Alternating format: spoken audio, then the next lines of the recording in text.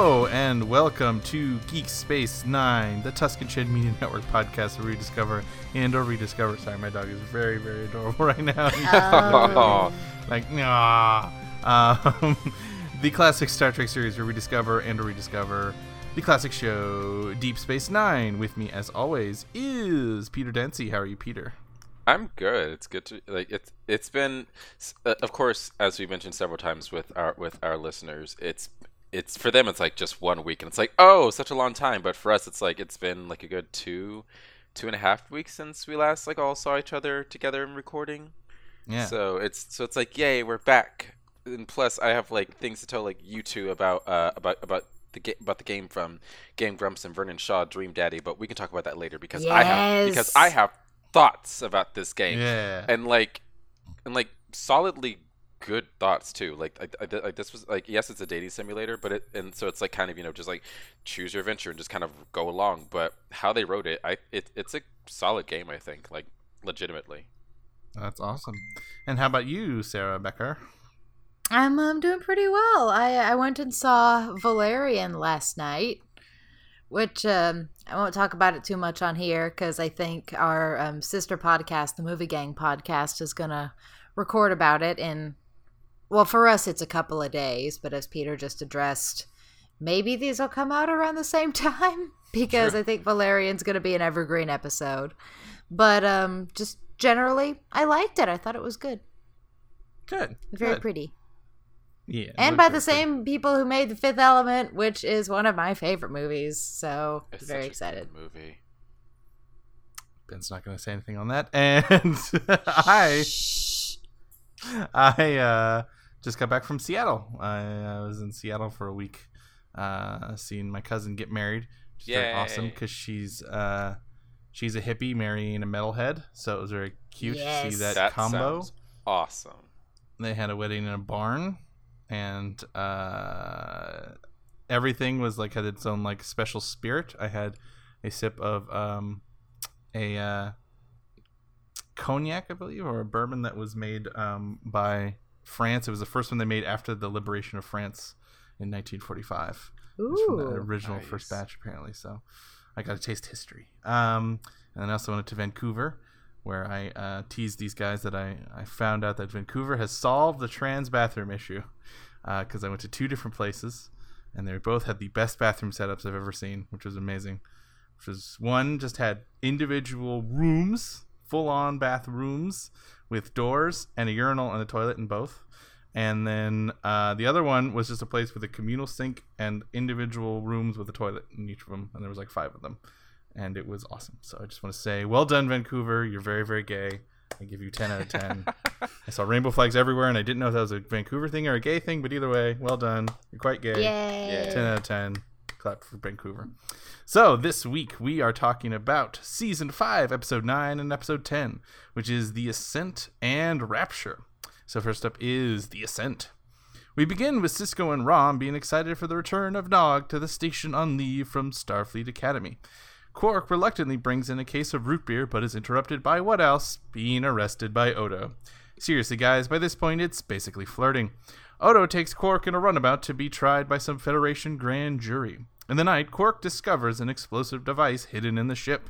He beams it outside, but it explodes, causing the runabout to crash land on a nearby planet. Quark reveals the attack was likely done by the Orion Syndicate for something involving Quark's case. The duo find themselves on a planet with extremely cold temperatures. Plants survive there but are poisonous, so they only have basic rations and warmth to survive. Quark finds a cold weather suit he hogs and a transponder which they will need to place at the top of the highest peak in order to signal a rescue. Quark and Odo bicker on the way up the mountain, with both of them sharing their cold weather suit. After 3 grueling days, it seems the duo are close to the end, but discover they are another 6 days away. During their travels, Quark reveals he's not a member of the Syndicate, and Odo realizes Quark is a witness in the case, not a defendant, meaning he was likely trying to get into the Syndicate when he witnessed a crime. Odo mocks Quark for this, and Quark mocks Odo for being obsessed with a nobody bartender. When Quark claims that his body is shutting down from everything Quark likes, Odo decides to push on. Quark and Odo fight over this, and they fall down a hill, in the process breaking Odo's leg. Quark offers to carry Odo because, hey, you need something to eat. Quark tries his best, but collapses just below the peak. Odo records a final log, assuming they both will die, but they are surprisingly transported to sickbay, where Worf notes that Quark did manage to send the signal and rescue them both. In sickbay, both Odo and Quark reveal they meant every horrible, mean thing they said to each other during their long voyage. In the B-plot, Nog comes back from the academy, moves in with Jake, acts like a butthead, they fight, Nog moves out, and Sisko makes them move back in together. What do we think of The Ascent? I mean, I kind of like the whole thing just seemed like a little moot to me, because it's like, okay, of course they've hated each other. We know that. We've known this for 5 seasons. Right. So to get an episode where like literally their survival depended on the other was like, okay, it was all coming to a head for this one episode, this one plot line where it's like, we'll both die if we don't actually work together with just the two of us and no one else as a buffer. So it's like, is this needed? I don't know, but it's happening. I agree. This kind of felt like a bit of a filler episode to me, with the exception of actually, just a little bit in the B plot of, oh, Nog's back on the station. Right. Right, and even the Nog back on the station was like a classic Nog-Jake plot, in that it's completely forgettable and can be summed up in one pithy sentence. You know what I mean? Yeah. Yes. Yeah, pretty similar case on this. I compare it to an episode of Sopranos. It reminded me a lot of, which is one of the most famous episodes of Sopranos and one of the most beloved episodes of the show. And it's called Pine Barrens. It's a brilliant idea for an episode, which is that Christopher and Paulie, who are these New York, New Jersey guys, take a Russian guy to whack out in the middle of nowhere, and in doing so, they shoot him in the head, but he survives, and he runs away. And so then they trace him into the middle. They've driven off to the middle of nowhere to where they think his body won't be found, in the middle of the Pine Barrens, which are these forests outside of New Jersey. And when the cast of looking him, their car gets taken, and they're stuck out in the middle of nowhere. And so it's just wonderful to watch, basically mobsters completely out of their elements and falling apart at the seams when confronted with even the slightest bit of nature. And it's brilliant. And this episode had sort of tinges of that, but it didn't have sort of the better character bickering, because I think those two characters were never together that much in the show, which is why it made that episode interesting. In this episode, we've seen so many Odo and Quark episodes that it just becomes another Odo and Quark episode versus that one Christopher and Paulie episode. And that's kind of my take on this, because like why that episode worked, I think, is that you don't really have those two characters together. They've never been in like a bad situation like that where like, they're stuck in the middle of nowhere together, and their interactions become very interesting because of that. Versus this one, it's like, all right, here we are again. I know what's gonna happen. Right. And at the end, where the two of them like just end up laughing with each other as like the frenemies that we've known them to be, both for 5 seasons, but also previously when Bajor was still under Cardassian rule, when they were like, I meant every single word I said. I actually hate you. Me too. And we're all just like, ugh, really now? I couldn't no character growth. Although I will say I am pretty impressed with Quark for actually getting up the mountain and that is true. Planting the beacon. Except I kept thinking of that book Holes from ages and ages ago. It's like, if you carry Madame Zeroni up the mountain, Madame Zerodo. Holes, still the best Shia LaBeouf performance in my opinion. Yes, definitely. He will never Stevens. top that. No, I remember. Even Stevens. I remember. I remember like it was like a year or so ago. I was looking at this post. It was just a bunch of pictures, and I'm not sure if it was real or fake or whatever. But how the person captioned it. was that Shia LaBeouf was in this theater with a bunch of other people just watching like a slew of a bunch of the movies that he's been in, so through most of them he's like just like really kind of like serious face, like just watching it as a person in the theater. But then when they were watching Holes, his face just lit up. He was just like, happy times, memories. I'm just like, exactly. No, I love that. We all look back on that movie with like fun, just like, yes, that was a movie. So we're not talking about this episode much. Yeah, no, we're not. Yeah. There are better things in this much episode. God. Yeah, I mean, is it just that we're just tired of too much Odo and Quark bickering? I mean, there's never too much. Well, Odo and Quark bickering, it needs to happen in like individual scenes. Right. But it's like, you know, a good spice. Like, you know, you need just a dash of it here and there, and then it's great. But you don't want to eat an entire bowl of spice. Yeah. No, exactly. That's something that Stephen Tobolowsky, who played Ned Ryerson from Groundhog Day, he mentions that, like, where he was like, he went to the director and he's like, I feel like I'm being just a ham. Like, I'm just so ridiculous in this movie. And like, he's like, you're the spice. You're the spice. It's okay. Spice can be powerful. Spice can be thing, because you're only in the movie like a little bit. You're just like in a little bit. And Bill Murray, he can't be the spice. You know, he's got to be the broth. You know, he's got to be like held everything together. So you're right. When you just eat a big bowl of cinnamon, you cough a little bit. Yeah, it's like Family Guy when McFarlane starts just giving you episodes and like episodes upon episodes of like no one but Brian and Stewie, and it's like these two together, like they're great, but we don't always need like a full 30 minutes of just these two. Like it's more fun seeing like just their banter and watching them comment on everything happening around them, rather than it all being focused on just the two of them, because it's like, what more can a dog and a baby do? Right. And how many times can Quark call Odo obsessive and Odo call Quark a scumbag and stuff like that? Yeah. And Quark could be whiny and hate nature and all that stuff. Yeah, it was like watching a couple of guys that I used to know who would always fire off the same list of 10 insults at each other again and again and again. And I remember one night a couple years ago, like it was like the three of us and like some other people just hanging out, and we were going from like a bar to a bar to this restaurant walking, and it was like every 5 minutes it was just the same few insults, to the point that I turned around and was like, okay, unless you're going to say something different, shut up and give us 5 minutes of silence from the two of you. Yeah, that's understandable. Well, I guess before we move on, let's quickly talk about Nog coming back and what we think about. Well, actually, I had one more slightly related question about the Quark Odo storyline.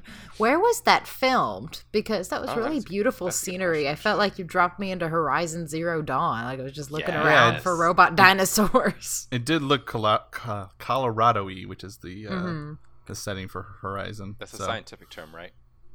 Yes. Colorado-y? Yeah. Yes. Yeah, cool. Colorado and then Colorado-y. It's like the family and then the genus, you know? Production. Oh, I guess the family would be Snowy. Oh, got it. Thank you, Memory Alpha, for supplying all info. Is it California? No. The outdoor scenes for this episode were filmed on Mount Whitney. So yeah. Central Whitney. California. There you go. Alrighty. We got mountains too, buddy. Bam. Yep. California's got everything. Pretty much. We do, man. We do. We've got Endor. That's where they filmed Endor. It was in the Redwoods in California. Yeah. Right. So we're all alien planets. We can be them all. Even though I recognize them all now. Anyway. But yes, Nog returns back, and he's a bit of a prick. He's a bit of an army brat now. Yeah. And it was okay. It was just whatever, like just Nog and Jake fighting and then getting back together kind of stuff. Yep. Yeah. Nog is a stick up his butt. Jake is kind of a slob, and they can't handle each other. Yeah, it's like two. I guess the problem is there's like two odd couples. Like, how many odd couples can there be? We have the weird trio with Kira and O'Brien and Keiko, but they were not in this episode. No, they were not. No. No, I still need to read some kind of fan fiction that makes them into like a full couple because I just Oh find my their God. relationship so fascinating. this is the one time where I am not going to Google that because I don't want to know, even though I know it exists, but I don't want to see it. Right. No, but I still ship the three of them more than I ship Dax and Worf. Oh. Just saying. no, Damn you, that one That episode. one episode yeah, made it me really mad. Totally ruined it. Totally ruined it. All right. Well, I think we've had enough for the Ascent. So let's move on to Rapture, unless there's anything else you want to say. No, Nah, there's just- not a whole lot to say. Yeah, Nog is just really into being Oh, I a didn't even cadet. look at my notes. Wait a minute, I took notes. I watched this episode ages and ages ago, so I it wasn't- forgot that I Yeah. took notes. But yeah, Nog is just really into being a cadet, and he's gung ho for it a little too much because he's I did have a quick turnaround on space barbells. Where first I was like, space barbells, and then I was like, oh, you can adjust weight and gravity. That's actually kind of cool to only have one barbell. actually that makes sense. I'm down for that. Total space saver. All right, Sarah has her finger up. What's up, Sarah? Yes. This is my very first note. I think Quark was trying to get somebody, maybe it was Odo, to read like erotica, basically. Yes. And he mentioned one called Vulcan Love Slave. I want to read Vulcan Love Slave. That is all. Well, you know what I want is something I just found out about, which is apparently Kim Cattrall on the set of Star Trek 4. She posed nude with only her Vulcan ears on. What? And apparently Leonard Nimoy was the one who took pictures of it and then decided it was a bad idea if they ever leaked out. So he tore them up. Oh my god. Probably for the best. So that happened once. Yes. That is a thing. I love it. It's probably not the first time such a thing has happened on the set of Star Trek. Oh, Or involving Just no. maybe the or most involving publicized. Nimoy. This episode's off the rails. Next episode is Rapture, Season 5, Episode 10. We begin with Dax weirded out with how much Kira and Sisko are fan-personing over an ancient Bajoran painting that shows the lost city of Bahala. Kira notes that the myth says that those touched by the prophets could be able to see and find the lost city. Later, when looking over a scan of the painting, Sisko notes that the spire in the middle could be recreated in 3 dimensions. He studies the symbols and markings all night in a holosuite, but when Quark finally kicks him out and Sisko goes to save the program, he is hit by an energy field and knocked out. Bashir finds nothing wrong with Sisko other than a hypersensitivity to stimuli. Jake makes Ben a big meal to celebrate that Cassidy Yates is finally coming home from her prison sentence of being a smuggler for the Maquis. However, Ben is more distracted by creating shapes in his food. He Close learns that the- Encounters. I know, I'm gonna have so many Close Encounters references. He learns that the Federation has accepted Bajor's admittance, and now the Bajoran government wants to sign the papers aboard DS9. Kira celebrates in Quark's bar and goes to find Sisko to celebrate, but finds Ben in a catatonic state on the floor in the holosuite near the spire. Kira, afraid, shakes Ben out of a state of patimphar. My apologies to the Bajoran listeners. That A religious sounded vision. right to me. A religious vision that allows one to understand all things. Kira apologizes for interrupting it, but O'Brien pulls Kira away to meet a visitor, Kai Wynn. Ooh. This Kai bitch. I think in my notes I have hashtag this bitch. Yeah. I was Hashtag saying, I was just yes. like, why? Yes, I do. bitch. Kai is there to witness the signing, but she is not in favor of Bajor being admitted to the Federation. Cassidy arrives and Ben is delighted, showing no anger for her previous actions. He asks her to come with him to Bajor. On the planet, they enter a cave and soon discover the actual ruins of Bahala. Kai Wynn admits to Kira she now, for the first time, believes Sisko is the emissary and wishes to follow him. On Bajor, Sisko's commanding officer, Admiral Watley, chews him out for focusing on this religious experiment and not the Federation-Bajor alliance, and he demands a full medical investigation. While waiting for him, Bashir and Watley see Sisko move through a crowd on the promenade like a prophet. He stops at Watley and tells him that his son forgives him for their fight. Watley, in shock, notes he didn't tell anyone about his issues with his son. Ooh. Sisko notes to Bashir that he can hear voices and has seen a vision of locusts moving from Bajor to Cardassia. Bashir discovers Sisko's increased visions are killing him. He can surgically save him, but the voices will stop. Sisko refuses, and even Jake and Cassidy can't convince him to go through with the operation. Kai Wynn helps Sisko use the Orb of the Prophets, and then she goes to the signing ceremony. During the event, Sisko bursts in, claiming that Bajor must not join the Federation, that it must be independent or die, and then he collapses. Whatley orders Bashir to operate, but he leaves the decision to Jake, who decides he needs his father more than his father needs his visions, and the surgery is done. Wynn is disappointed that Jake removed the visions, but Bajor has indeed pulled out of the Federation. Sisko awakens devastated he can no longer hear the voices, and that he was so close to perfect enlightenment. Whatley demands Sisko tell the Bajorans he was wrong, but Sisko refuses, as he believes what he heard in his head was right. At home, Sisko notes he has lost some part of himself, but Cassidy and Jake notes that he has still kept a family. What do we think of Rapture? Bum, bum, bum, bum, bum. Ming, ming, ming. Yes. I'm sorry. Yeah. No, it's very, very close encounters. When he started making the shapes in the mashed potatoes, I'm like, are you serious? Yeah, I was like, are we Yeah. doing this now? Okay. We are doing this. Cool. Right when it's the 40th anniversary when we're recording this. Oh, really? Oh, nice. Yeah, they're doing a big 4K re-release, so check your local theaters, Yes. YouTube, because it'll probably be out of theaters by the time you guys are here. Yeah, we might do an evergreen or something on that, because good reason to go watch that movie again.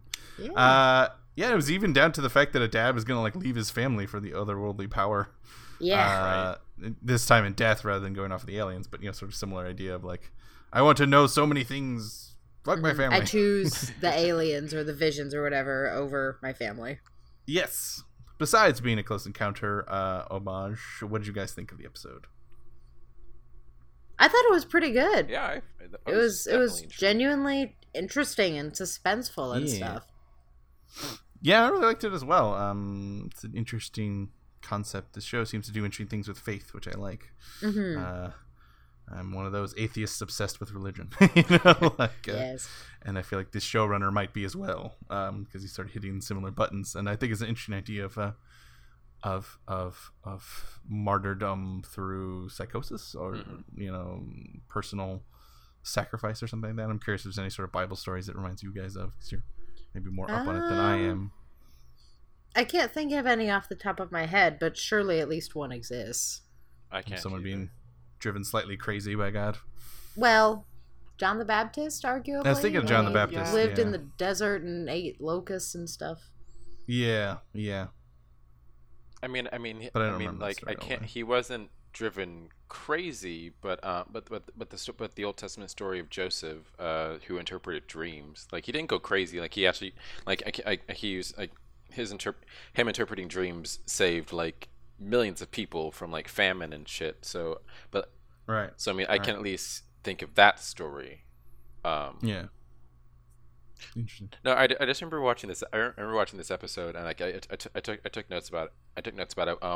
When Admiral Whatley went to go find Sisko, and he was sitting in the cavern sitting in the cavern with the Spire, and he was just like, "This is stupid. This is crazy." And in my mind, watching it, I'm thinking, it's you're in space. Much stranger things have happened over the course of not just DS9 but TNG and TOS and soon Voyager. So, which of course they wouldn't know about because they were way the hell over here, over in left field, trying to get back home. But it's like you shouldn't completely discount what Sisko is saying. You should be like, okay, I don't believe it, but clearly something is happening here. So I'm going to take my understanding with a grain of salt and just kind of go along for the ride and see what happens. But it's how we came was just this is dumb. Cut it, shut it down. It's you might want to take a moment, sir. Right. No, I thought it was weird too. Yeah, it's he just found an ancient religious lost city. He found Atlantis. Out of nowhere. Seemingly.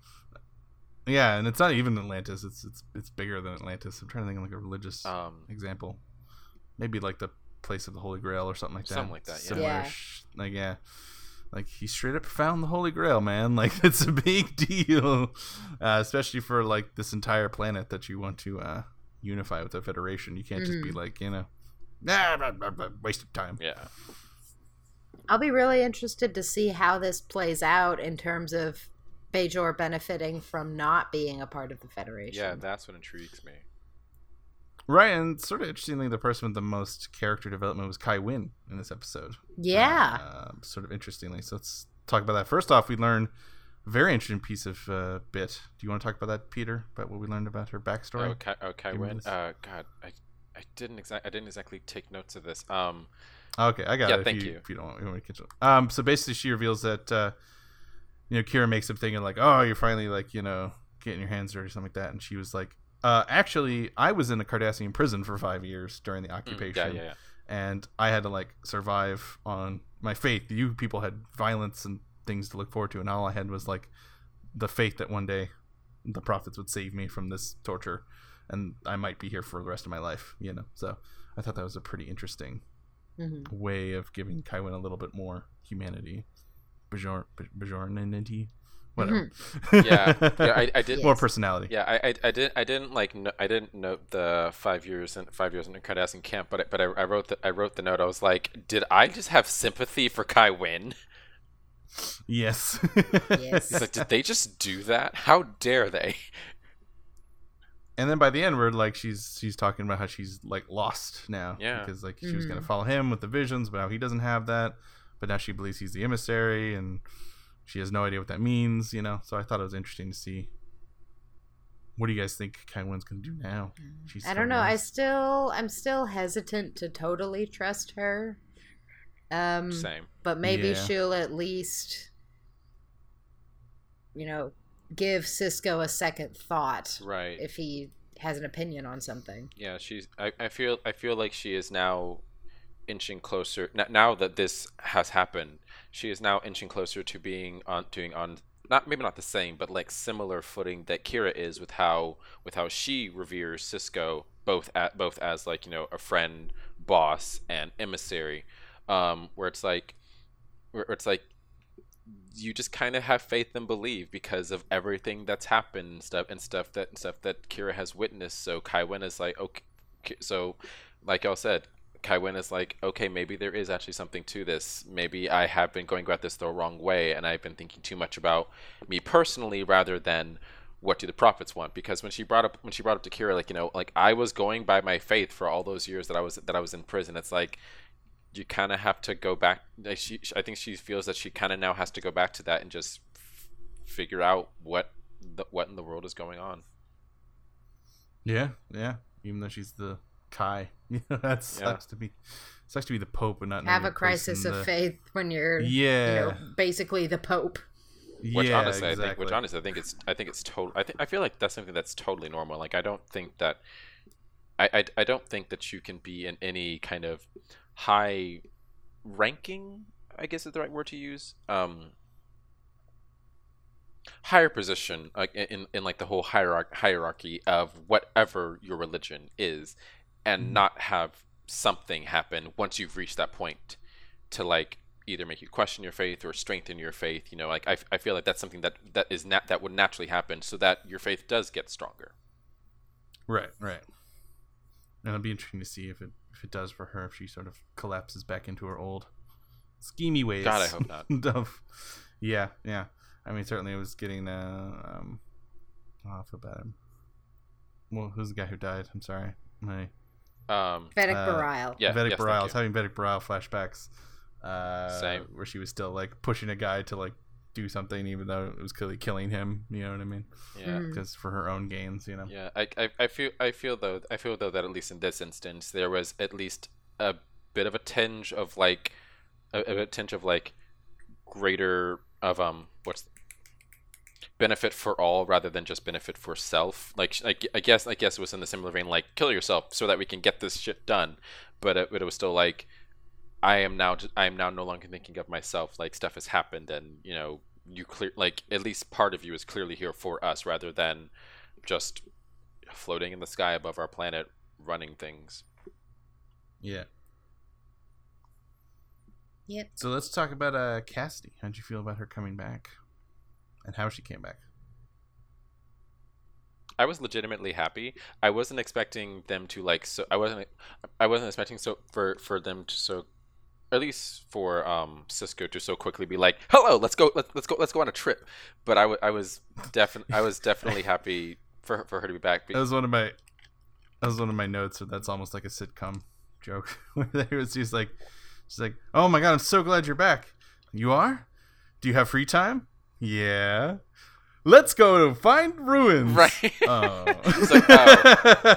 Okay, never mind. Insert laugh track here. Right. Right, exactly. And then she gets dragged away like, roll her eyes. She's like,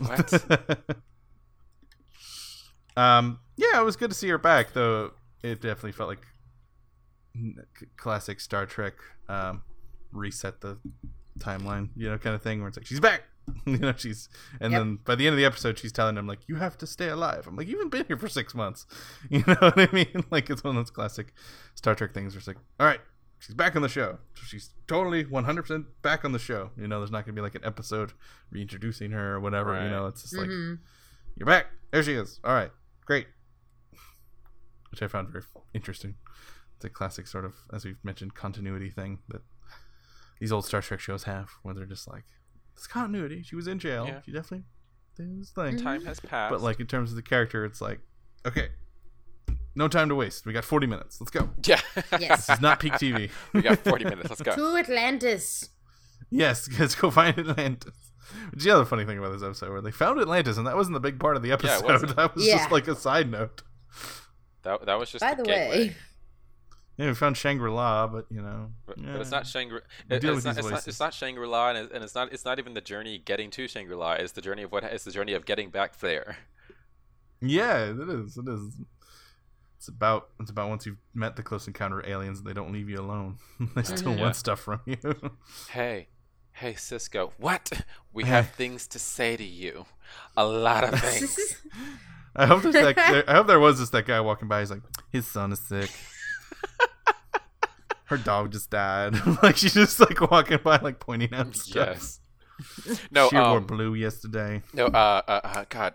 I cannot remember the characters at all because it's been so long since I've seen that movie. But Devil Wears Prada. Cisco was Meryl Streep's character, and whatever spirit voices was Anne Hathaway's character. They're like, this is so and so. This is what's going on. Okay, thank you. Nice to see you. That's why he was so upset at the end. He was just like, I need my helper back. Yes. I don't remember anyone's name. God, I love Devil Wears Prada. That's such a good movie. Was there anything else to say for Rapture? Mm. Let me look at my notes Nah. one more time. Okay, actually, I do have a thought, and I don't think this was in any way intentional on the writers, cast, or crew, whatever.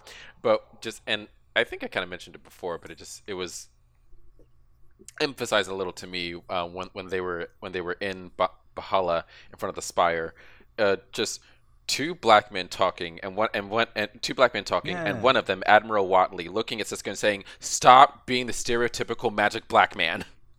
Like that, like I was watching that, I was just like, "Oh Lord, this is a thought that only I would have." That's really funny. At least he's, well, I guess that's a question, Peter. Is he helping Kira out? Like, it's always like the magical black guy helps the white person get better at being white. Like, yeah. And I don't know if he's helping out Kira as much. No, I don't know. It's on the edge. I don't know. Right? No, I don't like know how I feel about it. it's not like blatant or anything, and I don't think it was in any way intentional. But it's just like, right. It's just like that slight bit of suggestion, just because I am aware of the trope. I'm just like, I can't help but make at least some kind of half-assed comparison to it. Also, if you guys haven't seen the Key and Peele sketch where two magical black characters have a wizard fight, it's one of the funniest things I've ever seen. How did I not know about this?